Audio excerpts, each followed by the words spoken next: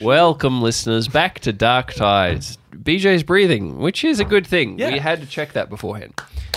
That obviously deserves a star. Stars equal for achievement. Yes, stars are for achievement. Breathing shouldn't be achievement. Look, very true. We're back with episode 15, I think, of season 3. Yeah, we're back. Hi, how are you? Hello. I'm good, thank you. Thank you for asking. Everyone does. I'm your host, show creator, and narrator, Aubrey Liddon, and I haven't forgotten how we start these episodes. With me, as always, are Chester Liddon. Hello. And BJ Ingate. Hello. And today we will be continuing our adventure in the Dark Tides universe. We're going in. I anyway am going in completely blind as to what we're doing. I didn't even know for sure that we were going to record this episode today until about 40 minutes ago, an hour ago, something like that. Yeah, we were tossing it up. All right, look, I'll lay out the situation for you. Chester's getting married in busy. Chester, who's editing, please bleep. Chester. I will always be busy censoring himself. Last time, I'm pretty sure you bleeped yourself once out of 3 times, which makes it remember. which makes it feel like you said something much worse than you did because you didn't bleep other things. Yeah, true. All right. The context for why this intro is the way it is. Chester is getting married in what? 10 days? Yep. Less than 10 days, something like that. Still on that grain set. We've realised that today might be our last opportunity to record before that, and we don't know when we'll record after that. Exactly. So we're figuring some of those things out. Plus, BJ was up at 3 a.m. Yeah. Stop doing that. Stop streaming. And I've been sick for 6 weeks. So our lives are a shambles. Yeah. I have a cocktail in one hand and a beer in the other, and I'm podcasting a straight line. So I think you should be proud of me. The 2 glasses are balancing him out. One is decidedly bigger than the other. It's true. You'll never guess which. Stout, the mass of stout per inch is greater than that of a cocktail. Since when have we used inches to measure liquids? My grandfather would do a finger. Fair enough. All right. All right. Now, do you have fun facts? That's something we haven't done in a long time. I'm not expecting you to have them, but if you had them, we could do them. I can tell you my fun fact from today, the day that I had. That I was so this is a telling BJ about. fun fact. That's a BJ fun fact. It's a certain subset of fun fact. Yeah. Do you want me to go first? Mm-hmm. All right. So while Chester thinks of how he can copy BJ's answer. So I got up at 3:50 this morning, which was fun. Not voluntarily. Well, yeah, not voluntarily, and not just sort of by accident. I deliberately had to get up because I had to drive all the way to Sydney to do a job this morning. It was voluntarily. Shut up. Yes, probably. It wasn't my choice. I got up myself. I'm not sure how that works. Point is, I got up very early, drove to Sydney. On the way, I was about 15 minutes away from my destination, or 20 minutes away from my destination. In the busiest of the 4-lane traffic, when the group chat for the event, there was a call and many messages and audio messages saying that the client had somehow messed something up and they had booked the wrong day. So we were given the correct location and the correct time, but the wrong day. So the client thought the job was next Tuesday, and we all thought the job was this morning. So that was fun. Mm-hmm. So I turned around and went home, and I was back home by like 7:30 in the morning. Like you never left. I know. I was like, I'm up, like sitting at home, making a snack, and I'm like, this is earlier than I would have got up normally. Like I wouldn't even be awake for another hour yet. It was crazy. That was my morning. Wow. Then I did some editing work and played No Man's Sky. Cringe, you're not on that Starfield grind yet? No, it's the closest thing I can get. It's the closest thing that's not $100. Right. Yeah, exactly. It's way too expensive. At the risk of derailing what we already know is we're here to record one episode to get us through Chester's wedding. We are filling a requirement. We're filling a requirement. This but is not art. I will tell this you. This is a checklist. I went for a walk this afternoon. It was art, and I then one of them got planned married. this episode. Yeah. And that's the first time in, I would say, this season that I have notes on my computer for what we're recording. Well so done. in some ways, yes, we're here out of obligation. And I think we should be congratulated for it. But I have put in more effort today. The listeners can decide if this episode is going to be better or worse than the unplanned season that's come before it. Guys, hold on. If you guys want to reward us for this type of behavior, head over to patreon.com/darktides. For $1 a month, you can check out our prequel sequel series that is running every other week. $1 a month, and you get a whole other extra week of Dark Tides. Wait, is that actually what it's on there for? It's $1 a month. Who made that financial decision? Me, because I am running Patreon now. $1. Okay. You had to do it to them. Let me explain. When they get in, I mean, then they were like, "Oh, I want."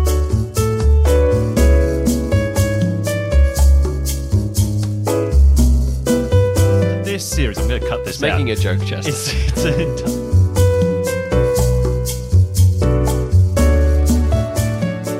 the indoctrination theory.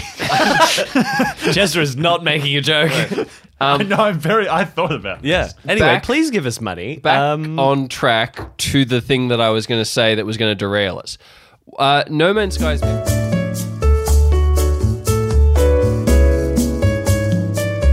No Man's Sky is made by who? Hello Games. Yes. And the other one that you were just saying... Bethesda.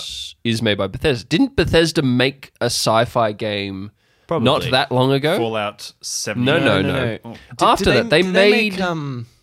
what's it called? The one with the big No. ship with the 4 engines. No, what you're is thinking it? is they published Prey.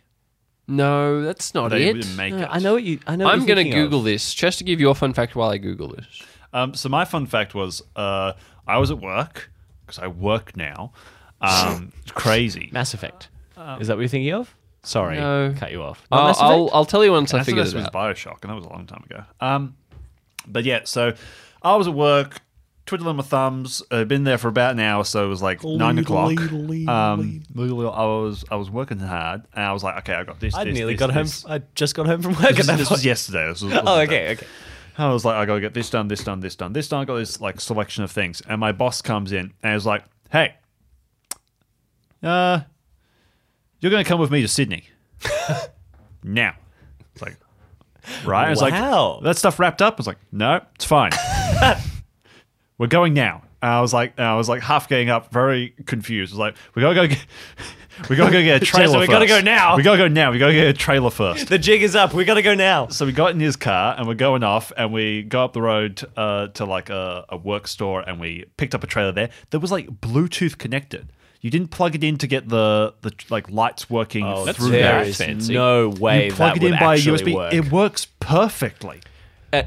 Okay, can I they was take shook. Can they take whatever technology they have in that trailer and put it in every Bluetooth device I've ever used? It's amazing. Or just my car. So Or just anything that I saw an doesn't Ox work? what it is you plug it into a USB drive in like a USB plug in the car, and then you have to have your lights switched on, and that information somehow tells the USB thing the information that it needs for the Wow. trailer.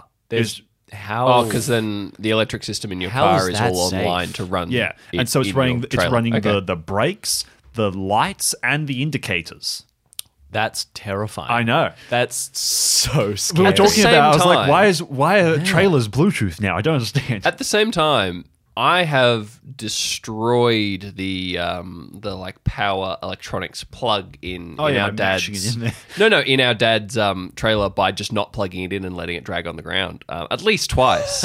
And apparently Yeah, those things which- are hard to replace here for some reason. They are, So yeah, because they're a that- specialist That plug. actually sounds like a thing I need. Yeah, so we were driving along, just going to the highway, and it was like, all right, so we've got these big like stands that these signs are going on, and I've seen them. Like I helped, I checked them out with them.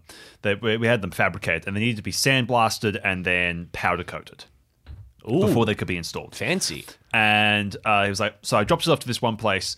They quote, like, we hadn't exactly worked out a quote, but they were saying it was like in the $4,000 type of area. So in the $7,000 type of area. And I was like, that's very expensive, but I know that would be like a great job. And I was on the phone with them recently, and they said, no, actually, we quoted you $17,000. The new quote is $10,000. And it was like, well, how has the quote gone from that and now dropped to 10 grand, even though I just told you that the size is actually increased for them? I don't trust you guys at all with your quoting. And so it's like, so what we're doing is we're going up there and we're going to grab them. And I'm expecting no one's going to help me. Wait, so I need a second. The signs or the employees up there? we're going to grab them by the collar. No, we're going to grab the signs because no one's going to help me. No one's going to help me. I need to get them out of there quick because I've got another person who I'm going to take them to who can do it for $4,000. So you heisted your own signs? Heisted our own stuff. Is that what I saw is today? The coolest thing. This is the weird little thing. Chester and I work for completely separate businesses that just happen to be next door to each other. Yeah. So Chester and I live together for now. In a week we won't, or whatever. But we also work next to each other in completely different businesses. So I'm forklifting timber around, doing whatever I need to do, and then just today I'm seeing signs. Chester and his boss looking at what seemed like an unfeasibly large bench with something on it in the middle of the car park. I was like, "That's a different thing. That's a different thing? We had laminated a sign badly, and it was like, I know how to fix this. And so we put it out in the sun for half an hour, and the plastic reset itself, and I was like, it's magic. okay, brilliant, cool. So every story that Chester told me from his new workplace has made me both think that they're a lot better and worse at their job than I could have possibly imagined. That it's is like literally... some of the things they pull off is so impressive. And then there's like, you were telling me about this install that went over by like 7 hours and somebody was like crawling inside a sign to try and solder it together. Yep. Like, man, that's just... and duct taping it up. Yeah. That is my experience with every single job I've ever had, has made me go, you know what? I think I used to just assume that this industry was full of professionals who just know what they're doing, and it's not that hard. And then I'm like, every workplace I've ever been is so dodgy. I think that might just be and what then they just life pull is it. I'm like. And then because the thing is, you then go, well, if that's the case in kitchens and in cabinetry companies and in restaurants, I wonder if that's the case in the government and the police Absolutely. and airplanes and things. I'm like, in which case I suddenly feel like, on the one hand I feel like everyone's human and nothing really works, but on the other hand I'm like, I'm not comfortable with how many institutions that I rely on don't actually function. Super dangerous things like, building planes. You really got to build them well. I don't think it's that they function any better. It's just that there's so many more people in safety checks they go through. They have to pick up the slack eventually. But that's the thing. Is I agree with that, but then I see one of them on the computer, like in Illustrator or Photoshop. Yeah, and I feel like an 8-year-old man watching them. Yeah. Like they know commands, they know their way around Windows, they know their way through like command prompt, through Illustrator, through Photoshop. They're just like gliding across the keyboard. And I'm like, I feel like an old man with MS Paint over here. Yeah. and they're like 20 years older than me. I'm like, I've never experienced this before. It's exactly the same thing in like performing arts and filmmaking and stuff. It's like the same thing as like all the mentors and people that have like helped me along the way. It's like you get there and you're like, man, this is so unorganized and no one knows what they're doing. And then like that person steps out onto the stage or like does their thing and you're like, oh, okay, I have a long way to go. And also they're just like me, just unorganized like me. Yeah. Anyway. Aubrey, do you have a fun fact or a little snippet of your life that you want to share with us?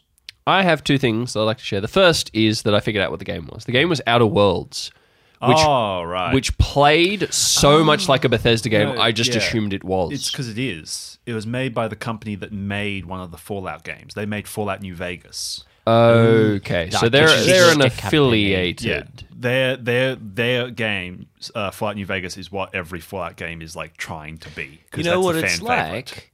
It's like I haven't played. It's like Everon, the sequel series to Dark Tides that you can listen to on our Patreon. It's so much like a Dark Tide series because it is. It's made by one of the creators, just not by Aubrey. Yeah, if you go to darktides.com/give us money, please, you'll find a link to Patreon. We don't have a website, guys. Chester's working on it, but we didn't have a functioning website. Could you imagine if that was our domain? If that was our domain. Give us money. No, that's the thing. I'm making a very thinly veiled joke. Spout Law, one of the other podcasts, like D&D podcasts that I listen to, literally, their website just has a section called Money Please. Isn't that and that's where they link people to all the different ways they can support it. Is go to spoutlaw.com/money please and donate to us at one of these places. Isn't that the same podcast that you've revered for being really nice to their audience? Yeah, they're really. So I think that proves really that we nice. haven't gone far enough. And you know what they do that we don't do? They really remember what they did in the last episodes. They just recall plot details. And today I realized I have forgotten what Mother's first name is. I know what it is. I can tell you what it is, but Starts with it's A, Alania. I think. Alania. See, I was thinking maybe it was something like one that. letter, boys. Anyway, See, we remember. We got it. well, I As a don't, and collective- that's part of the thing. I'll say of the previous episode, the only thing I remember is the ending, and it's because they had to edit it 3 times. Like I had to go over it 3 times because I wanted it to be perfect, and so it was like a 3-pronged approach. You edit And it, it made and me you edit increasingly again. sad each time. See, I listened to it several times when it came out. I listened to the ending several times, and I think that the spoilers. And if you're listening, to this, You know what? No, you don't get a spoiler warning. You deserve this. The line "Run like the wind, little witch" is maybe my favorite single line from 3 seasons plus all of our bonus content of Dark Tides. Thanks, BJ's Except possibly brain. for the line that I said in a here we recent go. Everon episode. Here we go. That I'm pretty sure we're now cutting most of that episode. Which one? The what was it? I hate to die. No. It's Francis's line where he says The bullet hole? No. It was no, not the "I'm gut shot" one. It was the tell you what, Spooks may be a real freak, but I'm the one that enjoys this. That's right. That was good. I was very, very happy with that. Can you leave that in and just censor all of that? Because you don't get to listen to that till what? 3 months or something? 2 months? Censor everything but that line, and then you have no idea what it's in reference to. Yeah. Anyway, all right, we need to actually start the episode. Yes. Because we have an hour. No, we don't. It's all right. No, we don't. We said have we would 45 be- minutes. Oh, no. I said we would be finished by 9, and then we talked what about the time is. outer space. All right. Well, you were also watching Adventure Time when I got here, so Josh hadn't finished dinner. We tried. I tried very hard, BJ. It's okay, Aubrey. It doesn't If I was matter. to It's describe okay. myself It's all right. It's not real. in any way, it would be not your trying my best. It's not your fault. It's not your fault. It's your Look, fault. if you're not It's Robin your fault. Williams, that's not going to work, It's your Chester. fault. It's your fault. I would, if you were Robin Williams saying that to me, Chester, I the might break reverse down Robin and cry, Williams but it of would the be because he'd podcast. come back from the dead. The reverse Robin Williams of the podcast history. fault. It's your fault. It's your fault. It's your fault. You did this. All right, we're getting into the episode. I'm so tired. Let's do it. I'm awake.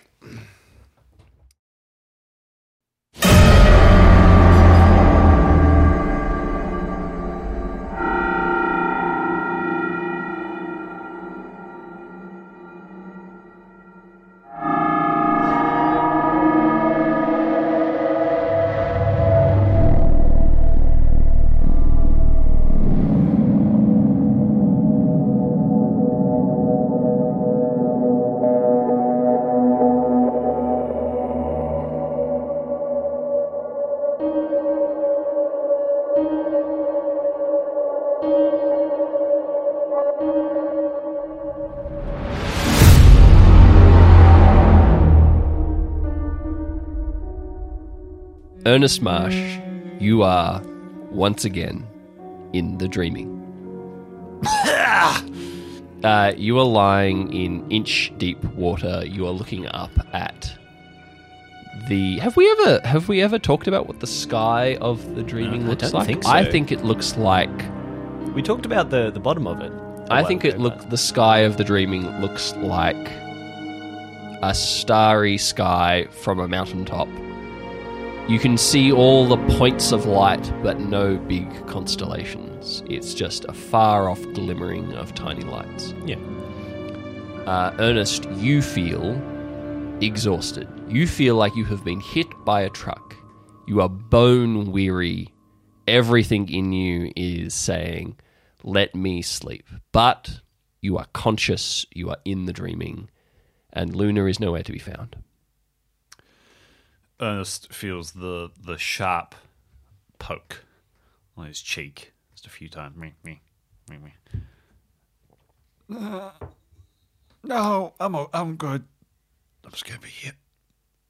What? Sticks his tongue out and closes his eyes. Ernest, wake up. I didn't come back from the dead to just watch you laze about. No, Ernest like starts to roll over, so his face. I'm okay. Ella gets up. He like stretches, limbers up, and he kicks him as hard as he can in the side. Get up! Can I make a suggestion? I think in his stretching, he like stretches the arm over the head the other way. He like twists a couple of times. He does like some deep lunges. He's also wearing cleats for some reason. And then he just takes like 3 steps back and takes a run up into kicks the him kick. so hard, Ernest like flips back over onto his back. Go away. It's my mind palace. Go. There's like a sun as like the water like disappears around this kind of like circle of standing water, and Ella has to like take a couple steps back, so there's like a meter gap. Slowly gets up. What does he see? He sees that the dreaming is lapping in shallow waves. Ella like opens his arms. Good morning. And he gestures. It's all Boogala. Chester just delivered that with so much confidence. But like that pause, there were so many things like. And I was worried. As I'm watching him ramp up, I'm going, he's going to have to bleep whatever this is. I was thinking the same thing. Like he could say anything, and I still didn't see it coming. And just gestures at the ground. Boogala. Exactly. I've measured it. It's not woogala, it's boogala. Fix it. I'm not like, I mean, I can do, and it's kind of like opens up his arms, and an area of like 50 feet or so kind of flattens out. It's like, I'm not in control of the dreaming. It's not like. Oh, so it's not your mind. Finish your sentence. It's not my mind palace. I have a 50-foot radius of influence. Ernest, as you spread out this 50-foot influence, which is an arbitrary number that Chester picked, in the clear... Hey, that's an arbitrary number. You made that up. I can scientifically prove it. I feel like we should make it canon that... Alec gets out a measuring tape. That woogala and boogala are units of measurement that Allah has invented specifically for measuring interdimensional weird stuff. Things. I've coined them. They're mine. $2 every time you say them. Come on. Just the Dark Tides version of wibbly wobbly timey wimey stuff. Oh yeah, I came up with that as well. I'm in your mind holes. and that's I think that is also canon, but that is just I was watching Alan just like point off in the distance. Yes, I own your mind. Ernest, in this clear space, that you have created, you again see the dim, distant, flickering light deep below you, as if on the ocean floor below these waves. That looks almost like a campfire. What is that? You know things. You know more than you tell me. What is that? Allah goes on to tell you. So...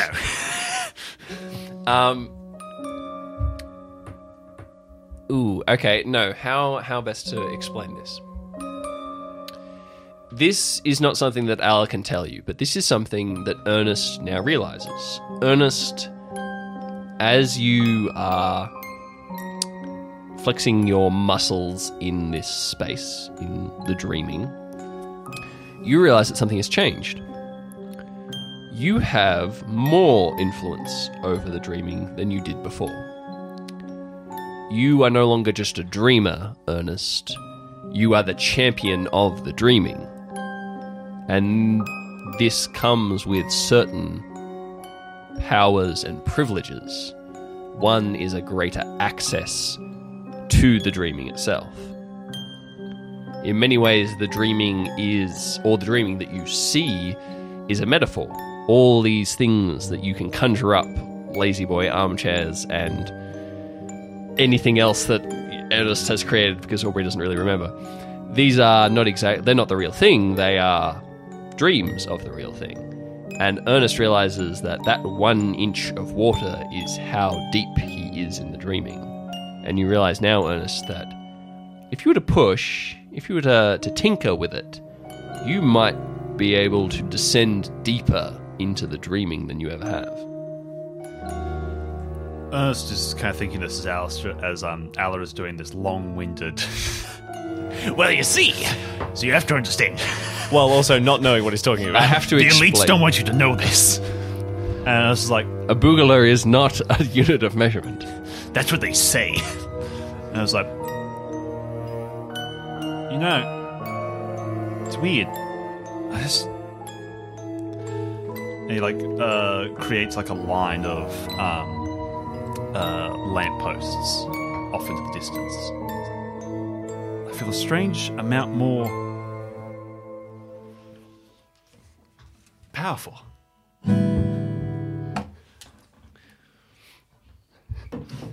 That's all.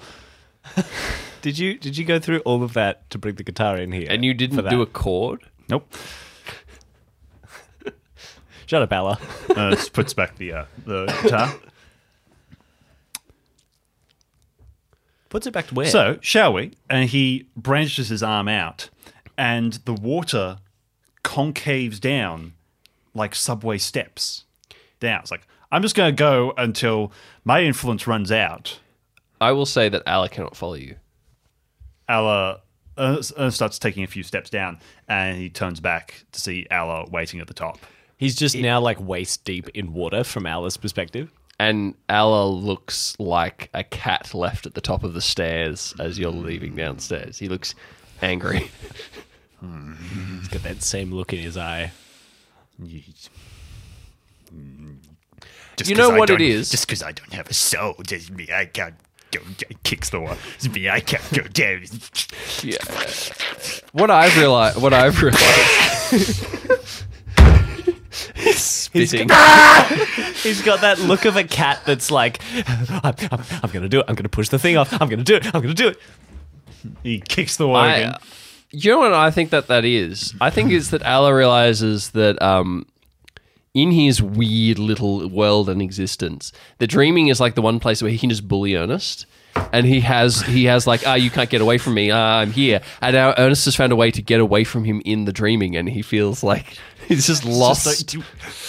He's lost this level of control over his own world. My one source of entertainment. The only thing I had. Back on Broadway once again. It's fine. Ernest is just taking slow Splash steps some water into down. my face, I swear. It's okay. I'm going to go over here. And he wanders off. You know what? On an Dark Tides related note, today is Are You Okay Day. And I think that's a question someone should ask to Ella today. Ella, how's it feel?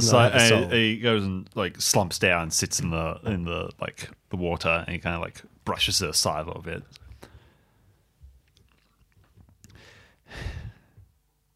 Just take notes. I'd like to know what's in there. It's really good.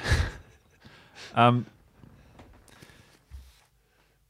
if you see anyone down there,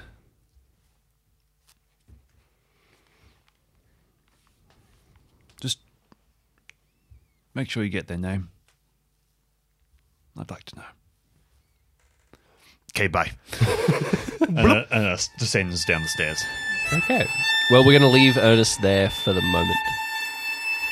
Alistair Stern, you are sitting on the cold ground, your bare feet in the sand. To your right, there is a crackling, small fire built out of driftwood. You are looking out between some thin, weedy trees at the rolling waves, and beyond that, the mist. About an hour ago, you regained consciousness, floating in the shallows on this beach. Ernest was with you, Puck and Nancy too, and Marv. Hell yeah, baby.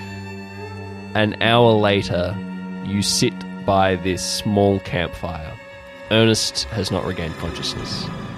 This does not worry you as much as it might. If I knew what he was doing. Maybe. What does worry you is that Puck is also unconsciousness. You have done your best to staunch the bleeding from a deep head wound to the back of her skull. The battle that you and Ernest waged on the stalkers that came out of the storm and a myriad other things now feels like a dream. Like an unreal event. You are not sure how much of it was real.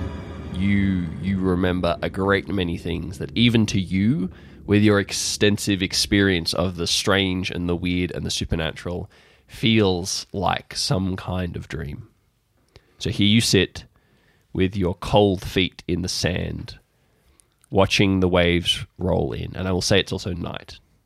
It is dark now. Nancy is huddled close to the fire. She seems quite shaken. Ernest and Puck sleep. You have Puck's head in your lap as you brush wet strands of hair from her face. Marv, or the being that you take to be your Uncle Marv, paces up and down the beach. As you look at him, he is the same old Marv that you've always known. Large beard, bald spot on his chin, slightly wild hair, a disheveled look. But as you blink, he is a 17, 18-year-old boy in short trousers, pacing. And then he is an old man, withered and grey and hunched. And then he is back to the Marv that you know in his mid-40s. Whatever this being is that is Marv, it is not stable. He is flickering between three versions of himself, all co-joined, but none taking dominance. So Alistair sits. Alistair's pretty much just staring down into the sand, gently, sort of moving the collar of Puck's shirt around restlessly, trying to keep the water and the blood away. And I think he's just been muttering to her kind of in his own... Sort of to her, sort of just in his own head for the last however long they've been sitting here.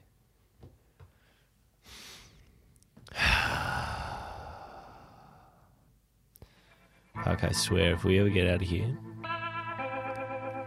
I never want to see an ocean again in my life.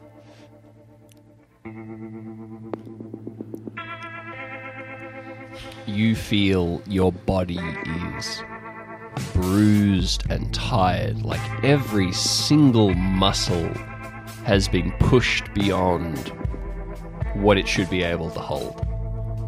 You feel like you have just run a marathon or done some other ridiculous feat of endurance training. This even pushes anything that you ever did at tier. You feel dead tired. As you flex your hands a little bit, you feel like the muscles through your hands and arms just burning, and the voice of your old master comes to you for a moment saying, "If it doesn't hurt, it doesn't work." I swear that man had an unhealthy amount of injuries. I don't know how he kept moving. Yeah, I know. He's talking to Puck, almost like she's a cat, you know, how you talk to a pet. Yeah, I know, fey magic, I know. I wish I had some fey magic. Puck, we can't stay here. Nancy at this point pipes up. She has been lost, just staring into the flames. Nancy also looks bruised and injured. She's cradling her right arm close to her chest. It might be bruised or sprained or strained. She's not really sure. You have known Nancy now for something like 20 plus years. Nancy is a big woman. Nancy is quite tall, very broadly built. She's a very physically capable woman. You have never seen, except for one other instance, you have never seen Nancy quite so flat out tired. She is just staring into the fire and she says, "That's the gamble, right? How long can we hold on? Yeah. Can't do this forever. I don't know how much longer I can keep doing this. And I can't imagine for you and Puck. It's worse for you. I don't have winged angels or whatever they are interfering in my life. Every single day when I wake up, first thing that enters my mind before I even open my eyes or anything is, Alistair, you should have left. You should have left day one. And if it wasn't for the people and for Carrion and for all the reasons why I know we had to stay, I don't know what that thought would have done to me, having been here this whole time. I don't know, but I think now we're done.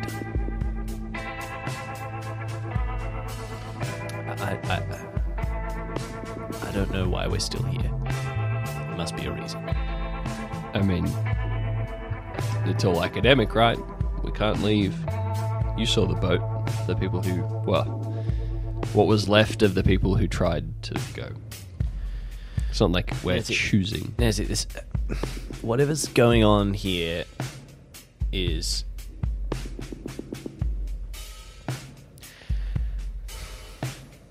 I don't know if we can leave, but I sure as hell know it's not going to be as simple as getting in a boat and rowing out into the horizon, and I'm a fool if I ever thought that was possible, and it is... The blood is on my hands of the people who tried. Oh, don't... Yeah, I know, but it's true. Look, okay. You and Puck have... Together, you've been the de facto leaders of our community for at least a decade. So I'm not gonna lecture you on, leadership, but I'll tell you one thing that I got in my training that it seems like you never got in yours. And it's the thing that makes me able to sleep at night, or at least it used to. I was a police officer for a long time. It's a quiet town, not that much stuff happens, it's not like I was in an inner city, but people can make their own decisions, and people can make bad decisions, and even if you are responsible for their safety, like a police officer, like a paramedic, you can't take their freedom away by saying, I should have known better, I should have stopped them. Our job, even as leaders or protectors or whatever, we have a lot of influence, but not a lot of control.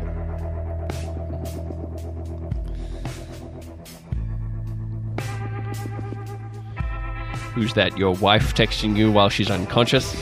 Alistair's phone buzzes in his pocket. He picks it up. I haven't had a... I haven't had a message in 30 years. Hey, Mom. No, I won't be back later. I'm not coming home for Christmas. Stop. Anyway, you look, gosh, I'm so tired. We both trust Ernest, right? Unfortunately? Yeah. Yes. Yeah. From what Ernest said, it's no better out there than it is here. So even if you had left, would you and Puck and Sky be any better off? You don't know. I don't know. No one knows. We are where we are. I guess that's kind of the catch-22 of living in the eye of the storm. I was going to say that, but then I haven't read the book, so I don't have I. actually know if that's I ordered it once. It got delayed in the post. Remember, Right. post. It's a true story. Yeah, I guess that's the thing with living in the eye of the storm is we're in the most danger in a way, but we're also living in reality. As messed up as that is, we can take it seriously. Nancy pokes the fire with a stick and throws a few more chunks of... Brains. I'm trying to think what's the right word, because I'm thinking of like Driftwood. smashed up bits of timber, but I guess it's still driftwood even if it's not sticks. Nancy?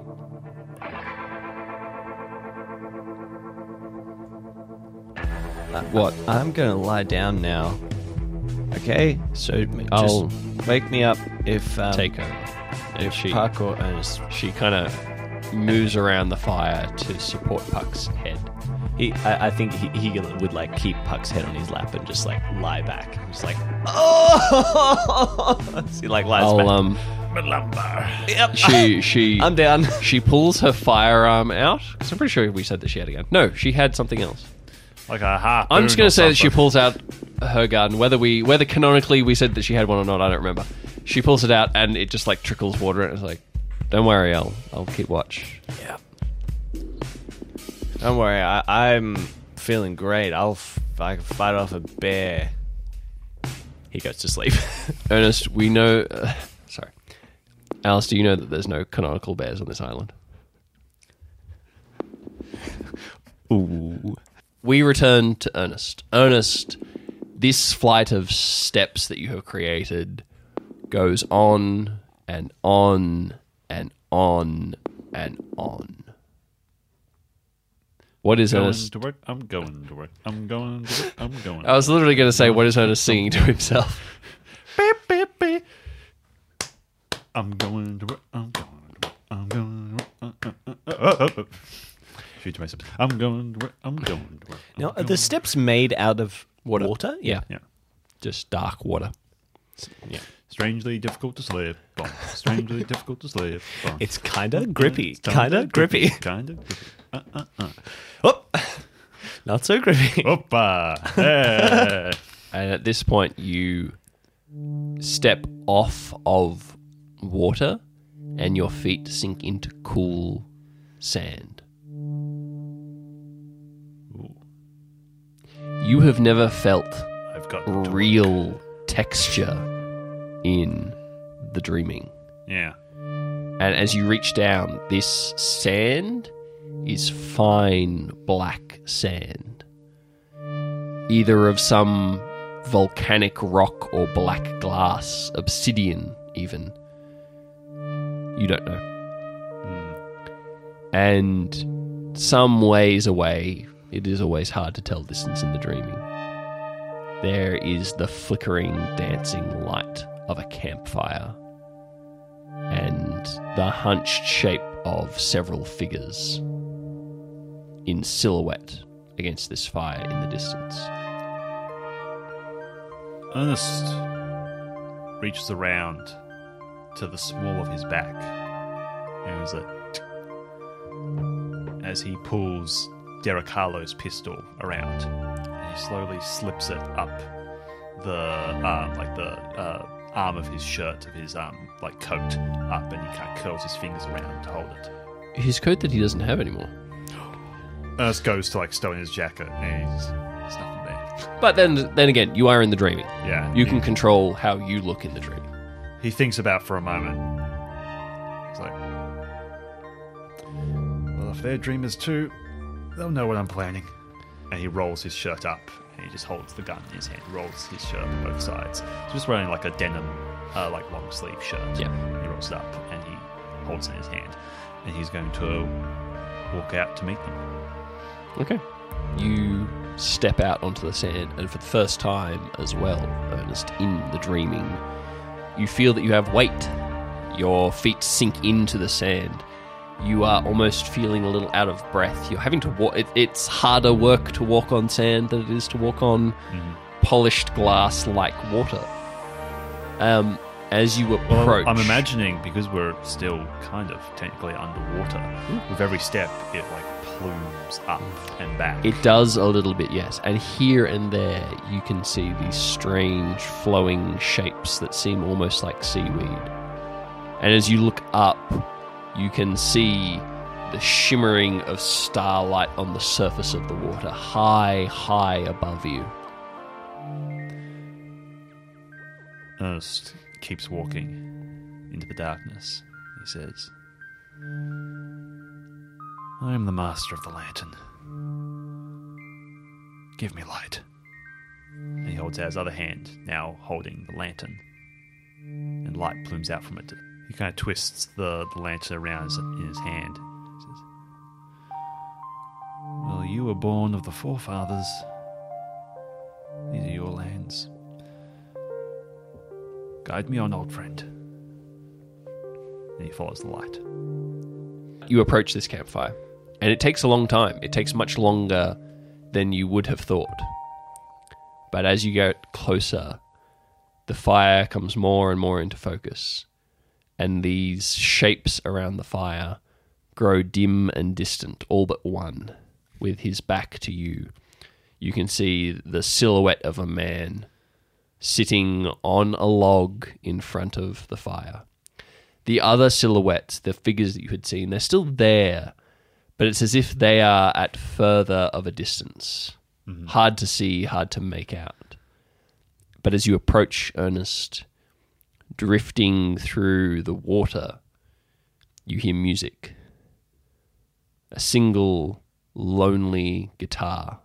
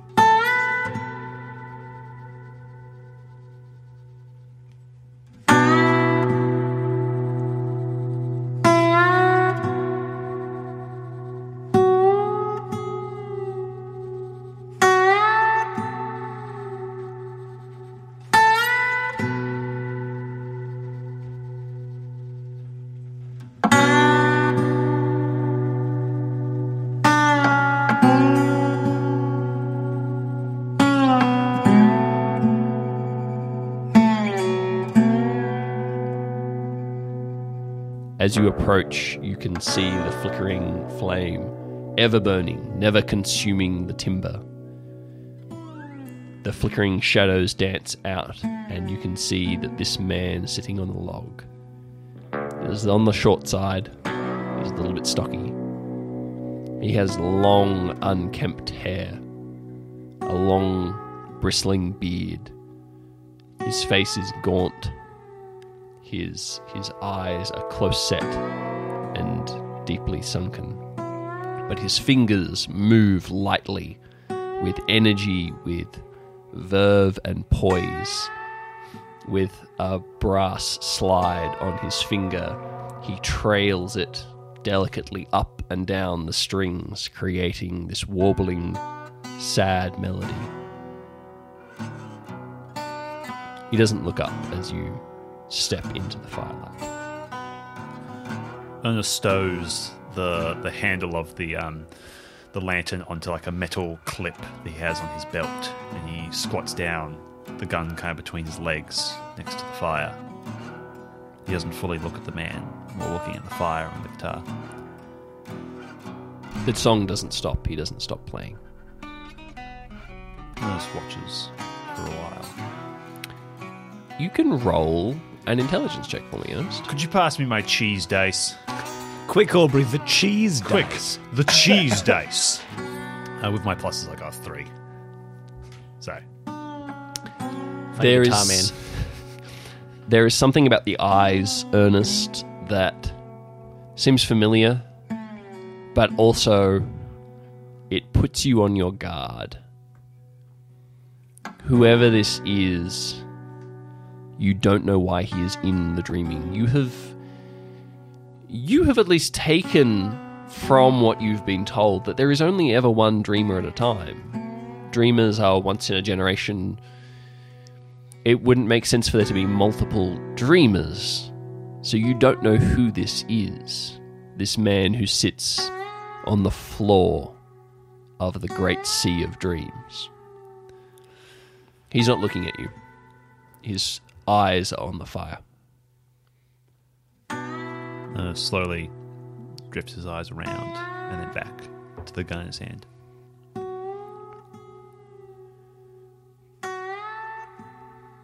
Well walked, pilgrim? I haven't been walking in a long time. I don't get out much. What's the news on the road, pilgrim? The eyes flick up to meet yours. He meets them for a second. Always on the up and up. Always on the down down.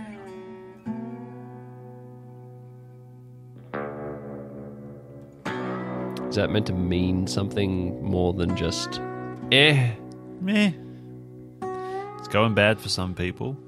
It's going good for other people. Depends on what side. I think we both know who it's going good for. It's Mother and very few other people. The steel of the Shifts into a minor chord. yeah. The sound too drips. much here of the Good music. luck, Chester. Well, you don't have to match. The sound dips as he pulls the brass across the strings.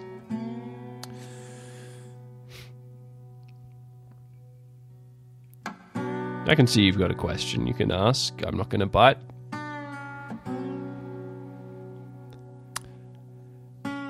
Another dreamer.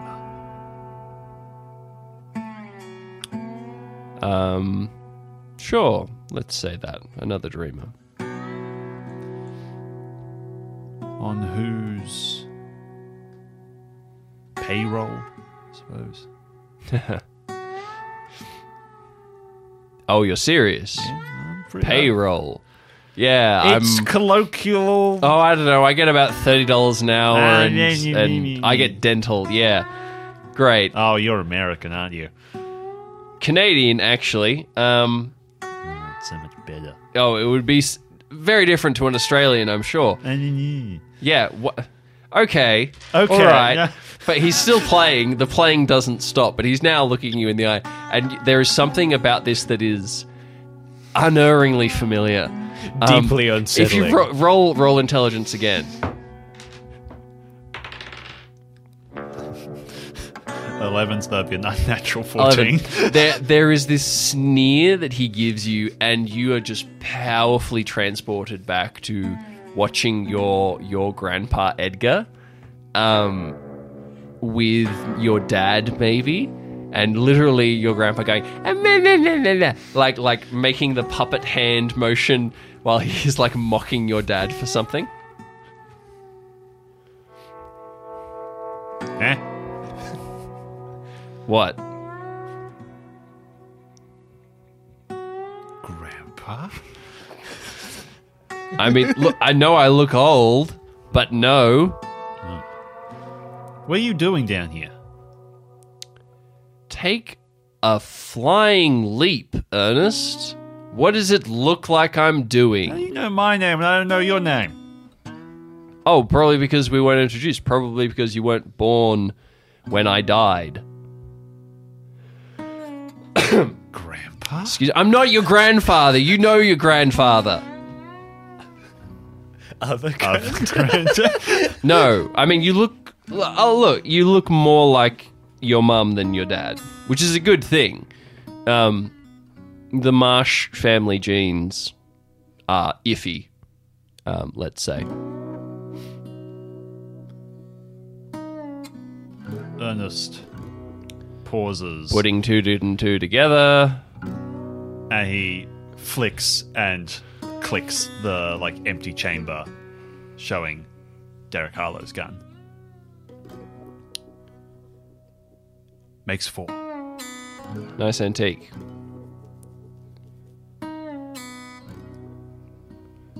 It's got a lot of history, that gun. What are you doing down here, Tuck? Oh, you do know who I am. Unky Tuck? Unky Tuck. Unky Tuck? Yeah, you were not born. Unky Tucky? Ooh, Unga Tunga? don't Unga like, Bunga? don't like that. Again, Ernest. All right, since we're family, Tuck, yes. I feel like you should call me. Unky Tuck, You're looking okay. at the beard is like mid chest. There's a lot of volume here. He looks like he has been down here since the mid 90s. Looks like the kind of guy that's been building custom cars for 60 years. That's Yeah. what I'm imagining. He looks like he's been a member of the Hells Angels for a long time. Yeah. He says, I don't know that we're on first name. All right, look. Okay, I'm gonna reiterate You gonna the level first with me? part. I'm not gonna level with you because who gives a shit? But what does it look like I'm doing, Ernest? Again, you- Playing a guitar. yeah, wow. There we go. That's what I'm doing here, Ernest. And following on to the next dot, rub those two synapses together, see what you get. Brain cell. Oh my. Brain juice! You just wanna know? have a flashback to brain juice. Right. Oh. This is the first conversation that I've had in I don't know how long. You're killing it, man. You're killing it. What do you want me to say? I haven't changed. Just go back there for a second. Nothing's changed. Major pause. Yep. No, I've gotten the picture. I've seen the memos. I've been there. I've seen that. I've seen the deets. I've talked to Jack about it. I know the general goss. I'll Yeah, level well. with you. Jack will give you a different. I know you were so No. much nicer. That's not what I was going to say. Anyway, no, I'm here. I'm playing music. If I stop, I die. Well, I'm already dead. I don't have a body. Same thing. Hey. I don't know about you. Yeah, I know. You've been in the dreaming. I know your deal. You're in the dreaming. I live in the dreaming. I see why what didn't you you do. say anything? You're like the most powerful dreamer alive, and you don't just stick your hand up and say, "Hey, I can play with one hand." Hello, Well, firstly, there's only so many things you can play with one hand. do the beat drumming thing. He doesn't like that. Look at this one. Look, you can just do a little strum thing. Ivan and I can do You're that. reaching over, trying to do it, and as you reach over, Ernest, and you swipe your hand across the strings. Yeah, there's There is this rumbling across the sand, like a snoring hiccup. And as you kind of turn your head, the flickering firelight, you realize what you had taken to be just more of this unending depths, darkness.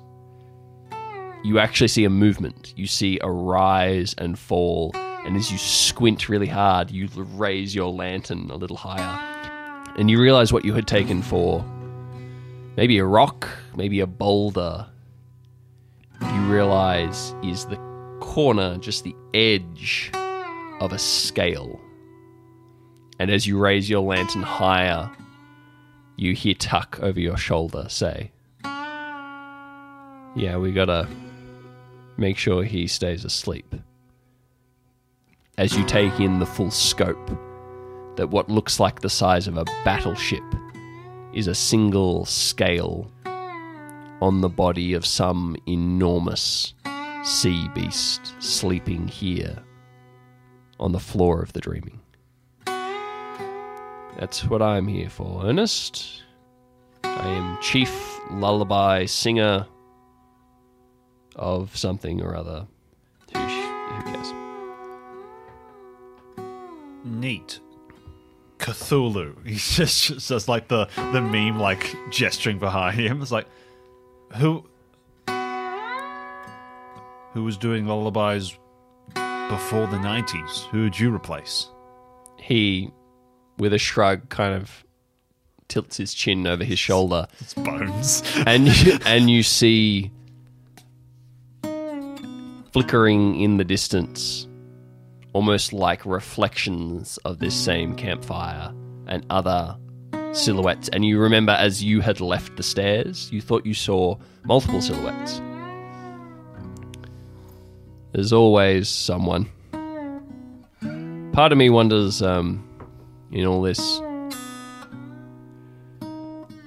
well, you know, it's hard for the brain to figure out what's what and what fits where. I don't know if I'm one or if we're all doing it at the same time across time. Anyway, someone's been doing this job for eons, since the beginning. I mean, this thing has slept since the beginning of us. Anyway, I'm realizing Aubrey is drinking beer. I think Tuck has a bottle of whiskey or something that he's occasionally taking sips from, because it makes more sense to my roleplay. Yeah. Ernest, sit down. Ernest sits. I never knew I was a dreamer until it was too late. And a dreamer, I don't even know what a dreamer is. Since I knew that there was more to our world than what MTV could tell me, I haven't had access to that world anymore. I've been here for so long. I don't really know what it means that I'm a dreamer. That's just what Luna tells me. But you're a proper one, apparently. Not just a proper one, you are the champion of the dreaming, whatever that means. I'm not the right person to ask. I don't have anything to tell you on that. So, from one marsh to another, what are you doing, Ernest? Why are you here?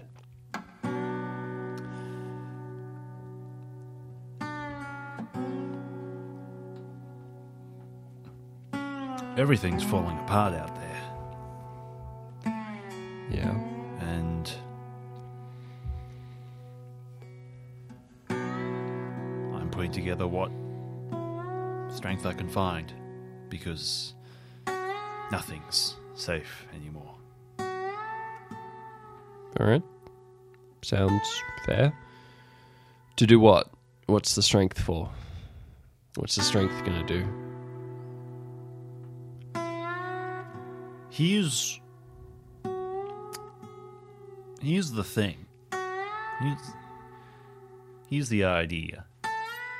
Sure. The only person who can stop Mother is Mr. Bates. He's the only person that we have a real shot with, because there's something stopping the shepherds from intervening. And the forefathers, they damn near well killed a shepherd. They split it, at least.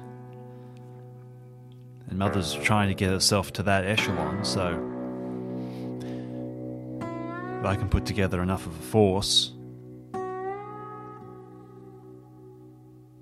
He was trying to stop this from happening all that time ago. I don't think he's entirely evil. I know it's hard for me to say to you, but I don't think he's entirely the problem here. Of whatever he is and whatever strength I can muster, it's the best shot.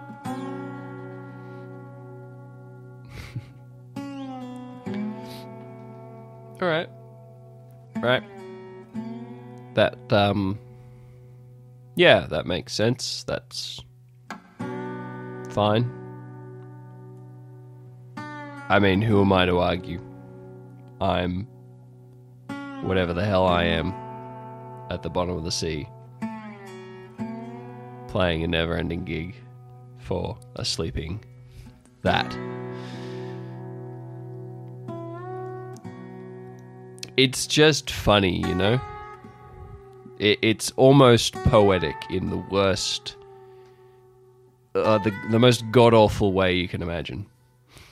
Every single marsh makes the same mistake. And look, that's not a jibe at you, that's just us. That's just what it is. But you do you, Ernest. You go and you go and figure out your mistake. Well, it's not your mistake. It's my mistake. Well, give me the lowdown so that I can avoid it. What? Historically, Ernest, we always think it's smaller than it is. I thought it was just Mercy's Creek. I was wrong. It wasn't just Mercy's Creek, it was the forefathers, it was the layers, it was everything, it was, you know. You think it's just Bates. Or you think Bates is the key to whatever. No, I don't. It's not. I don't think it. I think Bates is a resource, and you're right. If I don't speak up about that, the only way it will end up is with all of Tyr and all those organizations entirely dead, or they'll go after him, and they'll break their backs in the pursuit because he's too strong to go fully against. And where do we come out of that? He's a resource that needs to be managed. All I'm going to say, Ernest, and take it as an old man who didn't get to grow old. You don't have that much time left. Make sure that you spend it. Just spend it well. And if that's doing what you think you want to do right now, you do it. I'm not saying don't do it. I'm saying do what you think you should. But be real with yourself about what you want and what you need and what you really think you should do. Because I never did any of those things, and look at me now. Tuck gets up and he dusts himself off, and he hefts up the lantern.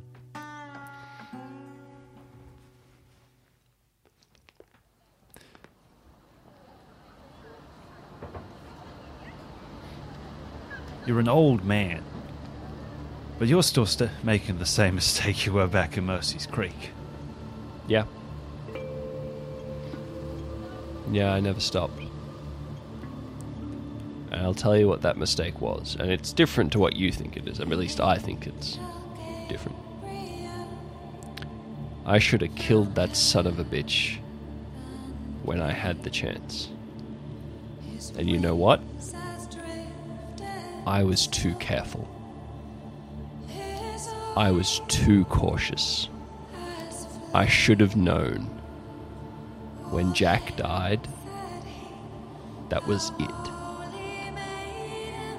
If I had done what my gut told me to do then, there would be no resource to manage, and there would still be a Mercy's Creek. For the first time, Tuck, we're fully in agreement. Damn straight. You're a coward. And I'll die trying to do better. Because Bates is breaking through into the dreaming. He's coming for you, and he is too strong for just you. Ernest, I'm dead. You're I've still got useful to him. He stops playing, and as soon as he stops, there is a slow rumbling. Ernest, this is all I have now. I couldn't fight Bates if I wanted to. Rock in a hard place. He starts again. You do you. I'm not here to judge you. I'm not here to tell you what you should do. I am 100% your drop deadbeat, screw up uncle who you shouldn't listen to and is probably going to try and get you to smoke weed. I've got, I can only tell you what I know.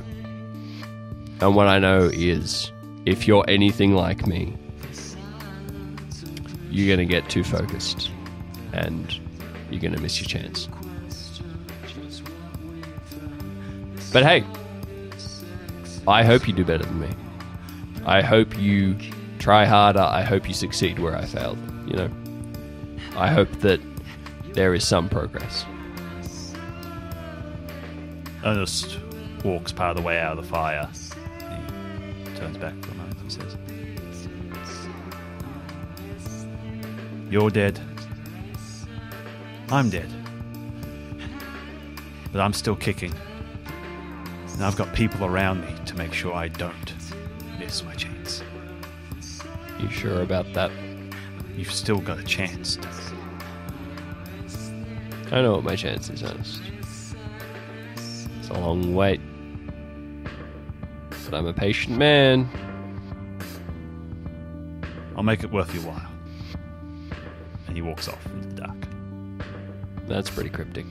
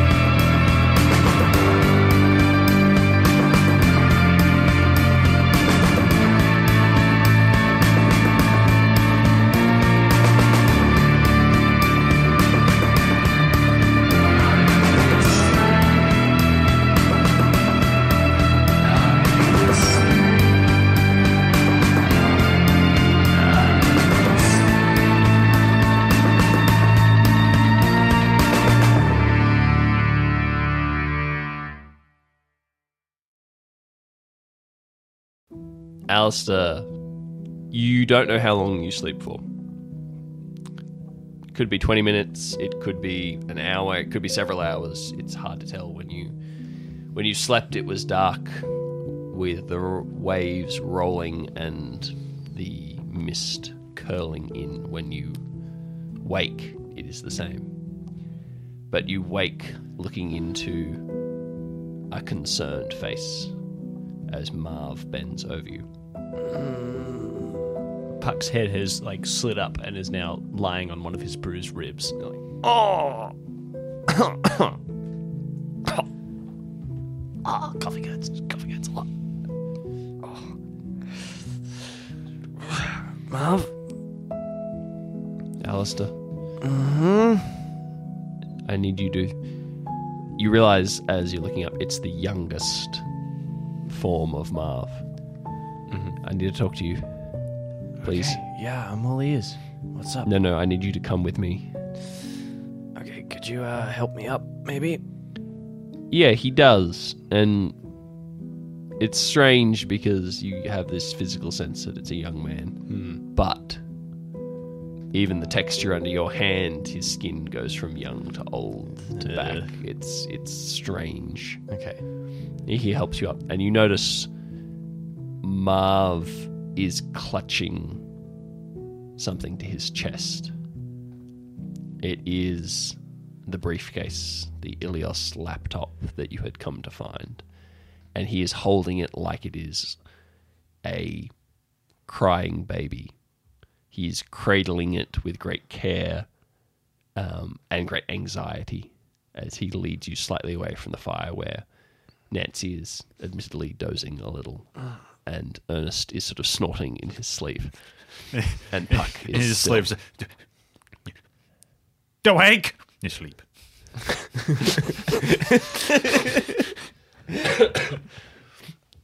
Alistair is only just coming back to consciousness, and his head is swimming, and there's a lot of pain, and he's not had any painkillers. Like, how did you find that? I thought Puck... I guess we are back on the beach. What can I do for you? Marv? Uncle? That's weird. He's pacing up and down, and now you see the oldest version of Marv, the hunched, That's less weird. slightly claw-like hands. Alistair. Yeah. This is the moment. This is the turning point. It's now. I know you think it was before, but Alistair, it's now. Okay. This is the point where you have to decide. But it's too late already. Decide what, Marv? What are you talking about? No. The question, Alistair, is who is there? Who? Who is there? That's what you have to ask. Who is there? And again, now it is the middle-aged Marv, the Marv that you are comfortable with, the Marv that is the uncle. The most Marv of the Marvs. It's the Marv that in your mind, it's like when you were about 4. This is how you remember Marv being. And the voice is different. This Marv is calmer than both the younger and the older. Allie, you look tired. You okay? No. That's a shame. Yeah. Get on with it. No. Wrong way round. Good instinct, wrong way round. Alistair You're the looks one... over his shoulder instinctively. What? What are you doing? He looks over his. What are we doing? Where do I need to go, Marv? Are we just jumping right into this? What? You're giving me the crazy eye, boy. What? He's holding the... Don't rub it in. I hadn't noticed. Wasn't going to say. Where are we going, Marv? I don't know. And then he splits. And there's 3 of him standing in front of you. One old, one in the middle of life, and one young. And they say together, we know and we don't know. Say that young and then say that old. We know and we don't know. We know and we don't know.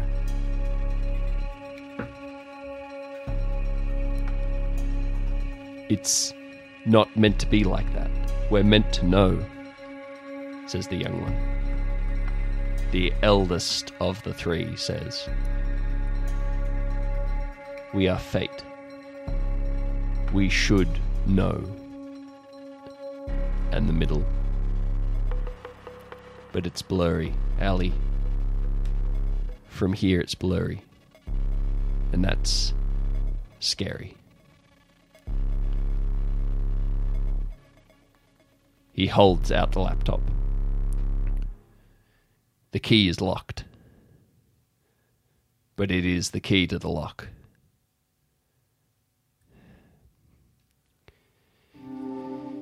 You're not going to like it.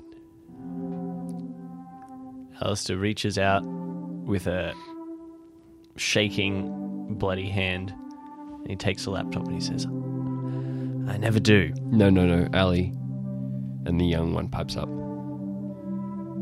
You're going to have to move. And the old one.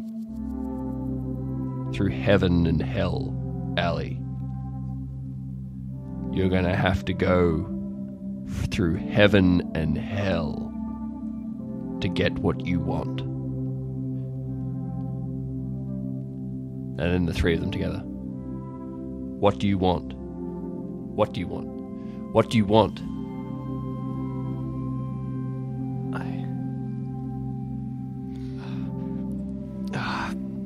He places a hand to where his eye used to be and feels that kind of surging pain again. In the surge of pain, as you close your one remaining eye, Alistair, you get a vision. As if through the bloody, torn socket, you see.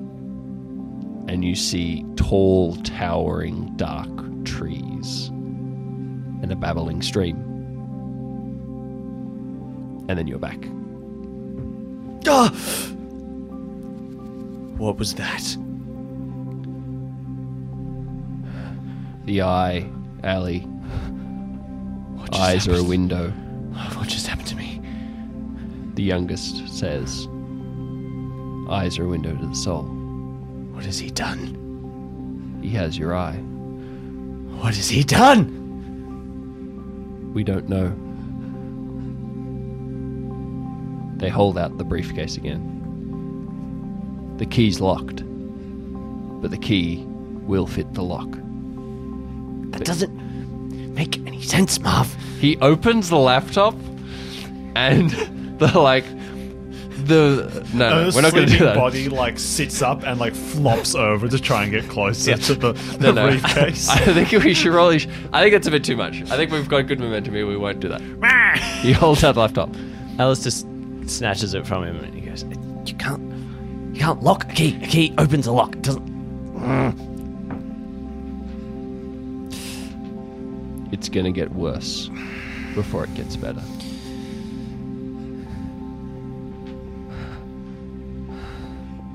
Ali, and now it is one figure again, and it is the Marv you remember. Marv? As a child. And he puts a hand on one shoulder, and the other hand he kind of rests it on your cheek on the back of your head and kind of pulls you in close. Ali, I am so proud of you. More than I know how to say. And I want you to remember that. Okay? No matter what, you got to remember that. Okay. Yeah. Thank you, Marv. It's okay. And then it is the old one, and the hand kind of supporting your head grips tight. Oh! Be careful. This is so much worse than you know. And then the youngest version of Marv is holding you, and the embrace is light. Go quick. Time is short. And at that point, there is an undescribable sound from Ernest Marsh as he wakes. Awake. Hold close your eyes. Eyes you do hold Gotta go. dear. Nancy! Nancy! Wake up! Ernest! Yeah. Help me carry Puck. We have to go. We have to go back. Right now. And you see the With your freshly awoken eyes, you see the vision of this Alistair who looks more like a walking skeleton than a human being at this point. He is unshaven, he's grey, he's thin, he's pale, he's covered in blood. His face is drooping slightly on the right-hand side where his eye used to be, and there's fresh blood dripping out of the socket. And his good eye is darting around crazily as he holds this laptop, as he tries to pick Puck up from the sand. Nancy's helping to scoop her up. Oh, we have to go now. We have to go back. I have to get to Sky. And this is gonna get a lot worse. And you can see he's like dabbing at his eye as his blood is dripping out more and more. And you think that should have well and truly stopped bleeding by now. Ernest, it's a lot worse than we thought. It's... Yeah. We have to go back. Where are you going? To Ravenholm? Yes. For now, yeah. We go home. And then Ernest Marsh. Then we end it. I don't know how yet, but it's going to end one way or another. I'm getting my brother first. Whether I go alone or with you, it's fine. But I'm getting. All right. You hear a familiar voice as a figure moves through the trees towards you. That's pretty convenient. I was just going to tell you. Well, I've got him. There is the click of a hammer as Ernest has his hand on like the revolver's back as he just kind of There is a click. nonchalantly glides his eyes over there. Like, There is a click, and moving out of the shadows into the light from your little campfire, you see a disheveled, wild-looking man with a scraggly, short-cut beard and long hair, who is in this ragged poncho rain slicker who clicks and levels a crossbow at you, Ernest. bad faces. Sherman! Yeah?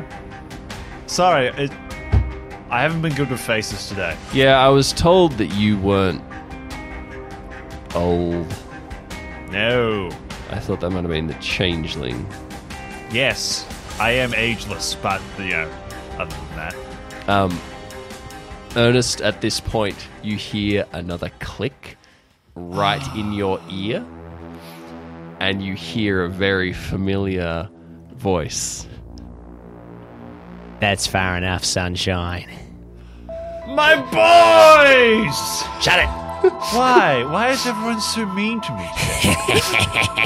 You turn around to see, and I will give full leeway to BJ here. What does 15 years later Randy look like? Wow, I did not expect that. Okay. Officer Randy stands 15 years later, he's still an officer. Officer Randy stands before you. He has a battered pair of aviators. A different Cracked. pair of... Shut up, Aubrey. A different pair of aviators that are cracked with one of... That's what I was going to say. But now it's not your idea, BJ. I claim full credit. Yeah. That are cracked and one, like half of one lens is missing. The hair, immaculate, slicked back, jet black as always. Definitely dyeing it. You don't know. We don't know with what, You though. can't prove that. A little bit of stubble. That's grain a little bit. A little bit of salt and pepper. Just a little bit. He is wearing a bright red American Civil War era military jacket with buttons that goes down to his knees. And underneath it, he's wearing high vis.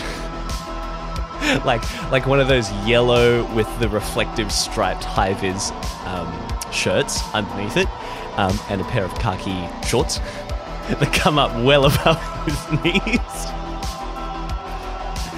and a pair of highly battered steel cap boots with the steel caps very much showing.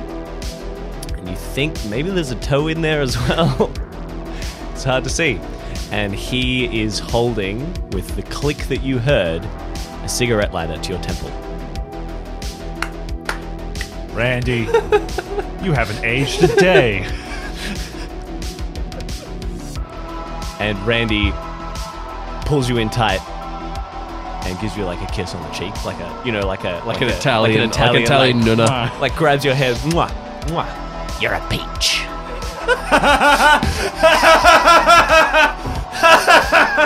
And that is where we're going to leave it for this episode, listeners. On that bombshell. I was going to have a big, like, emotional scene with Alistair, like, trying to pick up Puck and carry her, and that was going to be my, like, end to the scene. But I'll take Randy instead. That's fine.